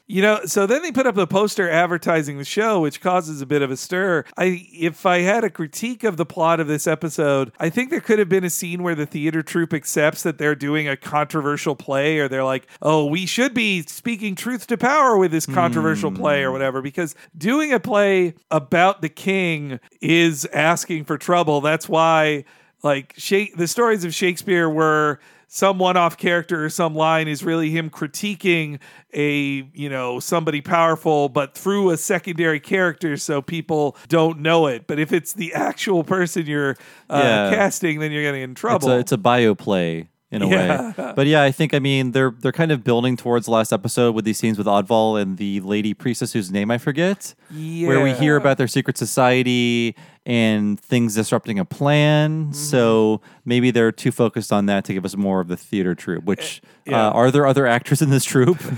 There's much more treachery for Oddval too in this than we'd seen before. He didn't seem all that antagonistic to Bean until the end of this season. Actually, so I forgot Oddval's name. So I looked it up on Wikipedia and the entry was like, Oddval is a character in Disenchantment and one of the primary antagonists. I was like, antagonists?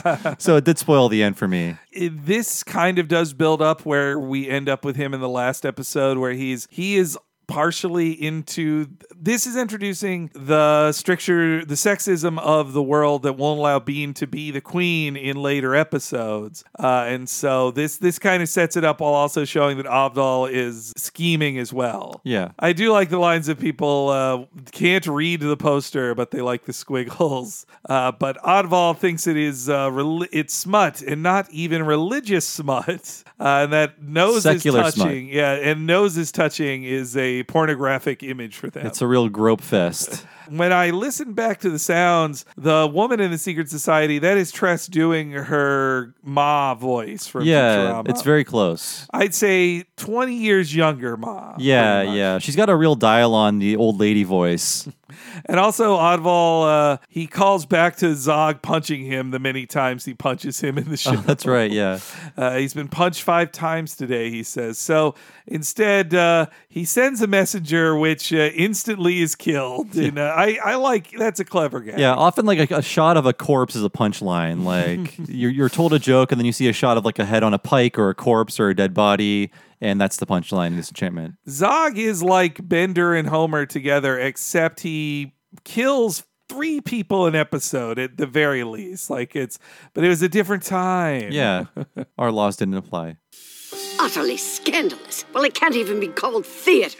Nothing but made-up hoo-ha to distract peasants from their miserable lives. But that's what religion is for. Ooh. What it is treason. They make a laughingstock of the royal family, the kingdom, and most important, you, your majesty. Me? They're mocking me? What did I ever do? Aside from the yelling and the stabbing and the slapping and the gouging and the name-calling, absolutely nothing, sire. I want to see it with my own eyes.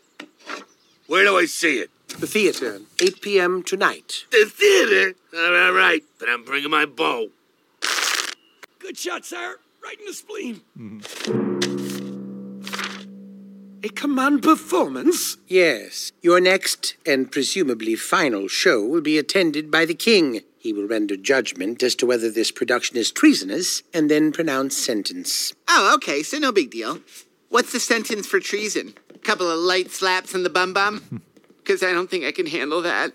I think the story about Elfo getting hit on the bum bum by his father, which was improv, we were told by Josh Weinstein, I think that was one of the standout moments of part 1. So it's referenced a few more times in part 2. Yeah, bum bum has become his catchphrase for Elfo. I mean, it's funny that he just like that's what he calls his butt, his bum bum, and that is and getting a few slaps on the bum bum. That is the ultimate endangerment. That he's I like when wussy Elfo comes out, though. Also, like you said, sometimes they kind of go in and out of like, is Elfo afraid of a small slap on his bum bum, or is he someone who has already died and doesn't fear death anymore? I think he's just traumatized from the bum bum punishment his dad gave him. But he's been to heaven. Like, that's true. Did you notice that God? I didn't notice this until I looked at the trivia. That God has 4 fingers in this world. It's the reverse of The Simpsons. Actually, I think everyone in this show has 4 fingers. No. Everybody's got 5 fingers. It's a 5-finger show. Okay. That's what you mean. Okay, yeah. So God has 4 fingers, and everyone else has 5. Okay. While on Simpsons, God has 5 fingers, and they all have 4. Except when they screwed up. Yes, yeah. But no, I didn't notice that at all. Yeah, everyone in the show does have 4 fingers and a thumb. And they actually show God's face. Well, not really, but they're not trying to cut around the face of God like they do in The Simpsons. It's just a glowing light. All voiced by Phil Lamar, which I like him hanging out with Jerry. That's really cute. But Jerry got a good end. But yes, Elfo doesn't realize he's going to die, and pretty much his death is on the way. And we then get a shot of them preparing for heading out. Zog is drinking as he's also seeing a tulip, which I think Dagmar or somebody is placing those tulips in his room to drive him crazy. I think the season finale kind of confirms she's like hiding in Dreamland. So yeah, you're right. You're right, because they fall underground and she's there. Interesting. Yeah, I did like the joke about the opera glasses. That was funny. It was a really snappy joke. Yeah, I think the pacing, it's a clever idea of like, let me get my opera glasses. It's 2 glasses of beer, but the pacing of it happens so fast. Like, if you're given too long to think about it, you think like, well, obviously he doesn't mean real opera glasses. He's going to have a drinking glass, right? And so it's about the speed and execution of it too, which I think they pulled off real well. As the play is about to begin, Bean is sad. This is so frustrating. I've got to be the only writer in the world who has to sit around helplessly while idiots ruin all my hard work. Then why are we here? You could be around the corner at my bar. Because I love this drink. This bitter drink. All right, people, it's that time again. Amateur night. Please give a tepid, jittery welcome to a newcomer. We call her Freckles behind her back. My new friend Bean. What? No way. Do it. Do it. Do it. Do it. Do it. Do it. Do it. Do it. Right, shut up. There's a guy. That guy pops up later. The unseen guy who's late to the party on What's Happening. That's like the droopy voice from Simpsons. Except, but I fucking love that line. Like, I have to be the only writer in the world who sits around helplessly as idiots ruin my hard work. Spoken like a TV writer. Oh yeah. I love that line. And that also they bring back Lucy's classic "Do It" from the first season, but everybody joins in. It's got to be nice for Bean, like she actually has a community supporting her. And I like too that Mary thinks that like the setup of the line is you think she's going to say, we call her Freckles as a nickname, except she's like behind her back when they call her Freckles. She knows now. Not that she really listens to anybody else, but that's a really like a good friend kind of thing that Mary is pushing her to get on stage and still finally perform like she wants to. I wish we would see more of her. I think Bean needs more non-weirdo friends. Yeah, and women friends. Yeah, I think... Well, what is Lucy at the end of the day? Her only friends in life are those 2, and then the only woman friend that she really talks to is Bunty, who is her slave. Yeah. Or serf. Not considered a person by Bean, probably. Certainly not. So then we see Zog arrive at the play. He's just talking over everything, which I love. Just him. God, Zog is just the rude asshole. It's so great. And you get to see Fip and Fap bringing his milk duds. I like that too. Or duds du lait. Yes. The French milk duds. Oh, man. That made me want some teeth ripping out milk duds. Oh, man. If you got fillings, it's going to be a big silver party in your mouth. That's the tastiest part of a milk dud is tasting metal inside of it. It's a prize. I liked, too, when the play begins that you get to see how the background works, like the guy's pulling the levers and moving it around. It's nice to see the lead primitive stage tech. Yeah.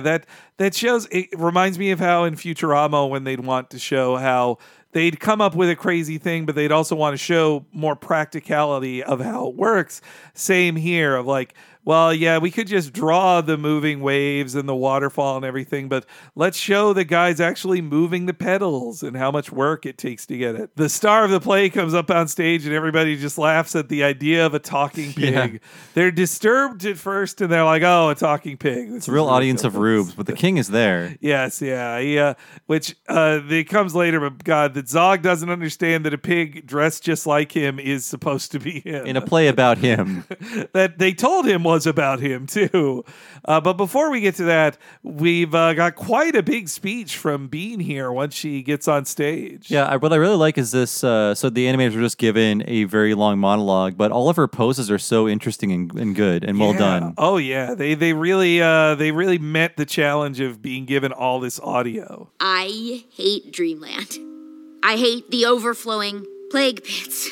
I hate how when it's the end of the night and you're completely drunk and you've got to stagger home, it's uphill all the way. But you know what I don't hate? Most of you.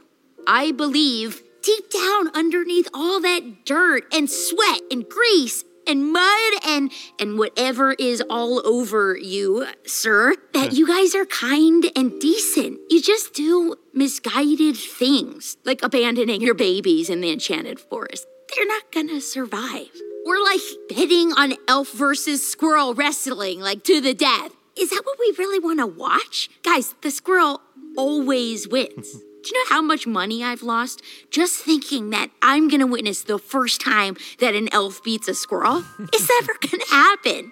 But we watch it again and again. It's not a fair fight. And do you know what else is not fair? The fact that I'm up here on this dinky little stage talking to you, but I can't go across the street to perform the play that I wrote. It's going on right now in front of an adoring, sophisticated audience. I like the metaphor, the futility of life is like watching elves wrestle squirrels. Yeah, that tiny squirrels can overpower most elves. That's why it was so, I honestly felt it was a little silly when they did the Elfo badass scene that he's able to kill all those giants. That was really weird. Maybe squirrels have like advanced elf fighting tactics we don't know about. Well, though Elfo's not pure elf, so maybe it's that's he's true. got some unnatural strength from whatever else he is. Yeah, like you said, the posing, man, I think really her delivery, Abby's, really reminds me of a lot of her speeches she gave in Broad City. Yeah. And I think they took, the animators took a lot of those poses of like how she's like, I can't go over there, and puts her arms to the side to over here. Like it really punctuates those bits. My favorite posing on it is her bits where she's the moments where she's talking about how she's on stage there instead of across the street. I mean, it's a real challenge to be given a minute worth of dialogue and the character can't leave one area. She has to stay in the same position, basically. Like, how do you move her around in an interesting way? And they did a really good job. And yes, that the cut to everybody booing, and they're asking Merkimer if they can show us his teats. He then resets with pig shrieking, which I will not hurt your ears with. It was a good shriek. Oh yeah, but it's I almost wish poor Merkimer. All he wants is a little respect as an actor. Meanwhile, backstage, Elfo is not in his makeup yet, so they very cruelly dip him in a bucket of lead paint. Though I guess Elfo is not allergic to it because he does not die. He gets a pumpkin. He gets handed a pumpkin to pretend to be pregnant, and he walks out on stage as he shares his scene. Like a tree in bloom, my love now sprouts anew. Dagmar is pregnant. Lo, I am ripe with our blissful union. Witness, my king. Come on, Dagmar never wore lipstick like that. I pray this be a daughter as fair as thou. We shall call her Tiabini, and she shall make a fine princess. Or maybe she'll make a nice pie instead. Hey, wait a minute. That pig with a crown is supposed to be me? And for an encore, you're all getting your heads chopped off. I don't know if we said this in the first episode of this we did, but there's a bit of Archie Bunker in there. Oh, yeah. I'm sure we mentioned it, but I'm hearing it in for an encore. Yeah, you're right. That is, it's the same kind of like New Yorkie grouch working class type guy. Yeah. But, Herkimer, good at improv. Yeah. I like. He rolled with it. Totally rolled with it. Yeah. Make a fine pie. The way he looks at the audience, too, as the pumpkin explodes. It's so great that Zog just finally realizes it at that moment. And that he kills so easily and doesn't care. As we'll see later, he doesn't give a shit that he kills people. He's not even there for the execution. You think he'd want to watch? But that's funny that an execution is happening while he has a heart-to-heart reconnection with his daughter, which I think this is the dream of most writers, that your art can connect you with a parent. This is sheer fantasy. Forget about the elves and the magic.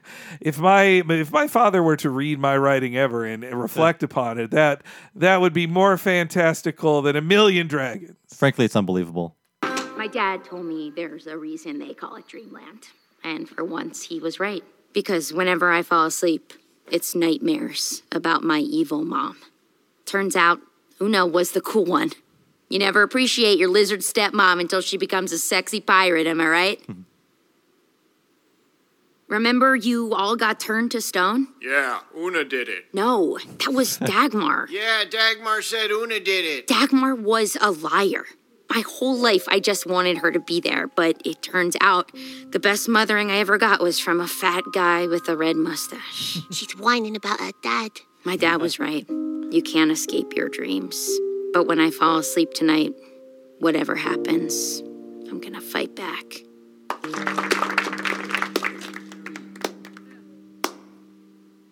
I don't know what the joke is, but I did laugh a lot at the person observing she's whining about her dad. Yeah, I like that. I don't know if there's an extra joke to it or not, or it's just about a person in the audience going like, "Oh, I know what you're talking about." It's the that's Chappie of this episode. A tweet for the ages, that one. That too, that you get to see that the villagers don't know about the overall narrative of the series. They're like, "Yeah, we all got turned stone. It was Una. She did that." I don't know if the writers are commenting like, we have to make you care about this, but even our characters are sort of like, that happened? Yeah, who was that? I don't remember. Yeah, also, it's a nice journey that Bean goes through in the episode, that she starts it afraid of her dreams, and at the end of this, she's got a new resolve that she's not going to be scared of her nightmares. She's going to be ready to fight. I like that too. It's a heartfelt ending that even with something as a little sappy as a slow clap from the audience. Yeah. But yes, she reconnects with her father as beheadings are happening in this happy headless ending. What are you doing here, Dad? Bean, you're pretty good with words up there on the thing. Oh, Dad, that doesn't mean much, but it means a lot. This puts me in a good mood. I'm thinking maybe I'll call off the execution. What? I thought we were going to have a happy ending tonight. Oh, man. Wait! Don't chop! The king has changed his mind. Ah, well, no harm done. Cheer up, Elmo. We have vindication from no less an authority than the king himself. Our show shall go on. Oh, boy. Ugh, Dad, don't you hate it that it's uphill all the way home? Yeah. Wow, that guy isn't lucky. The head rolls by. Yeah. Yeah, I did love how Elfa wants to die instead of put on the play. I love that. He was doing the play to be a spy for Bean, just because he's a sycophant, and now he's going to be forced to do it again. And yeah, he almost died. I love the executioner just like, no, I'm done. Like you just chopped his head off. We lost that character though. Who knows how funny he could have been? It's pretty brutal. The director got his head cut off, but he was a sexist jerk. So, and he did steal all the glory. Yeah, so they made him just unlikable enough that you don't feel too bad at his incredibly unfair death, all because of the tyranno. I mean, this is definitely an anti-monarchy show. It is. That's just the point of it all. Like, monarchs are bad. They should probably not exist Fortunately, nothing like that exists Nope. now. Nope. In America, nothing can possibly go wrong. I like, still though, they call Elfo Elmo. That's so nice. Elmo. But even they really have their cake and eat it too with having a heartfelt reconnection while also a head rolls by. A man the king murdered, his head rolls by. But it did get me a little it got me a little verklempt seeing her and her parent connect over the same kind of observation. I do like their reconnection in this season, even if I'm not a fan of the more episode to episode sort of storytelling. I do like the gradual, reunion of the two. Mm-hmm. Yeah. But that was a pretty good episode of Disenchantment of a generally pretty good season where I still think they're figuring out the kinks of exactly what they want the show to be. Yeah, and I think more people should watch it. I'm not seeing a lot of chat about it. And with the first season, I talked to a lot of people a lot of people would ask us about it because we do a Simpsons podcast, but I found a lot of people would watch just the first episode or the first two and not go from there. I say there's 20 now. And they're real easy to go through. I say watch it if you haven't. Yeah, and you know what? We talked about the feeling of pressure to watch all things at once, but now it's a couple weeks after the premiere. Take your time with it. Go with it and just enjoy it. I think, too, spoilers don't ruin the show either. No. Not like with, say, Game of Thrones where you'd say, that character definitely dies or whatever. If you showed me, I saw what the ending was of part 2, excuse me. Yes. Back in February, if you showed that to me before watching this, Bean is tied up at a stake at the end of the season, I would be like, so? That means nothing to me. I'll just watch it. Yeah, just watch and enjoy. It's a great, I think it's a lot of fun that is better on each rewatch. I think once you're not in the binge mindset and you just revisit episodes here and there, the episodes are more fun when you can appreciate them on their own in a more sitcom style, which is, maybe that's just the way our brains have been trained with Simpsons style content. We're old and these things aren't marketed to us anymore. That's true. That's true.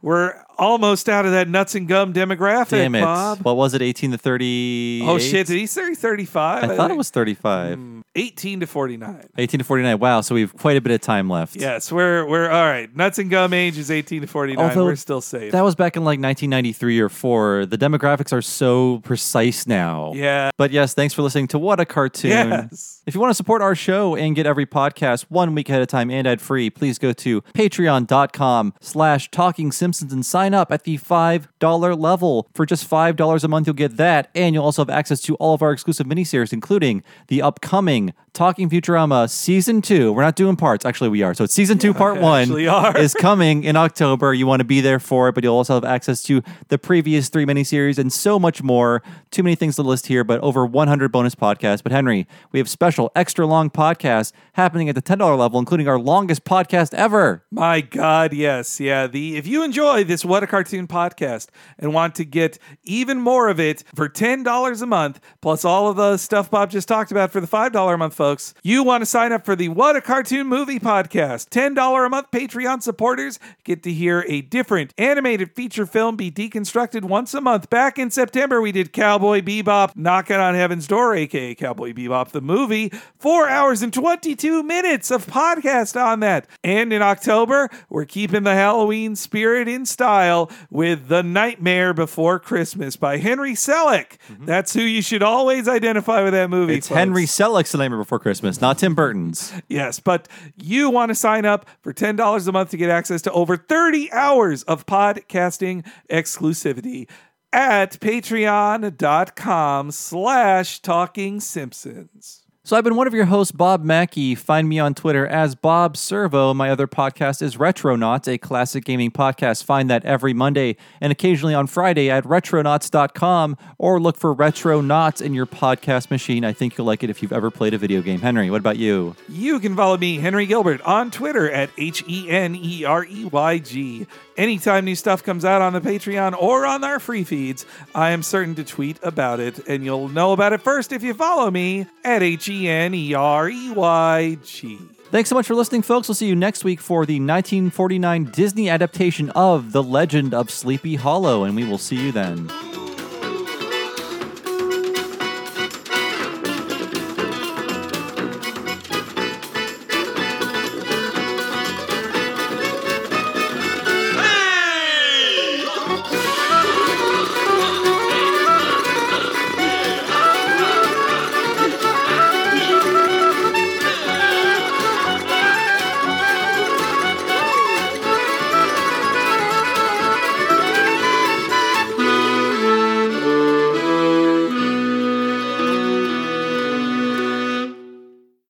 right, let's rehearse. Act 1, Scene 2, Zarg and Dagmar. Written and directed by Wyman Petty. Wait, you're taking credit? If you're not happy, they're casting for pork chop number 2 at the butcher shop. Pork chop number 2? I'm no common cutlet. I'm a leading ham.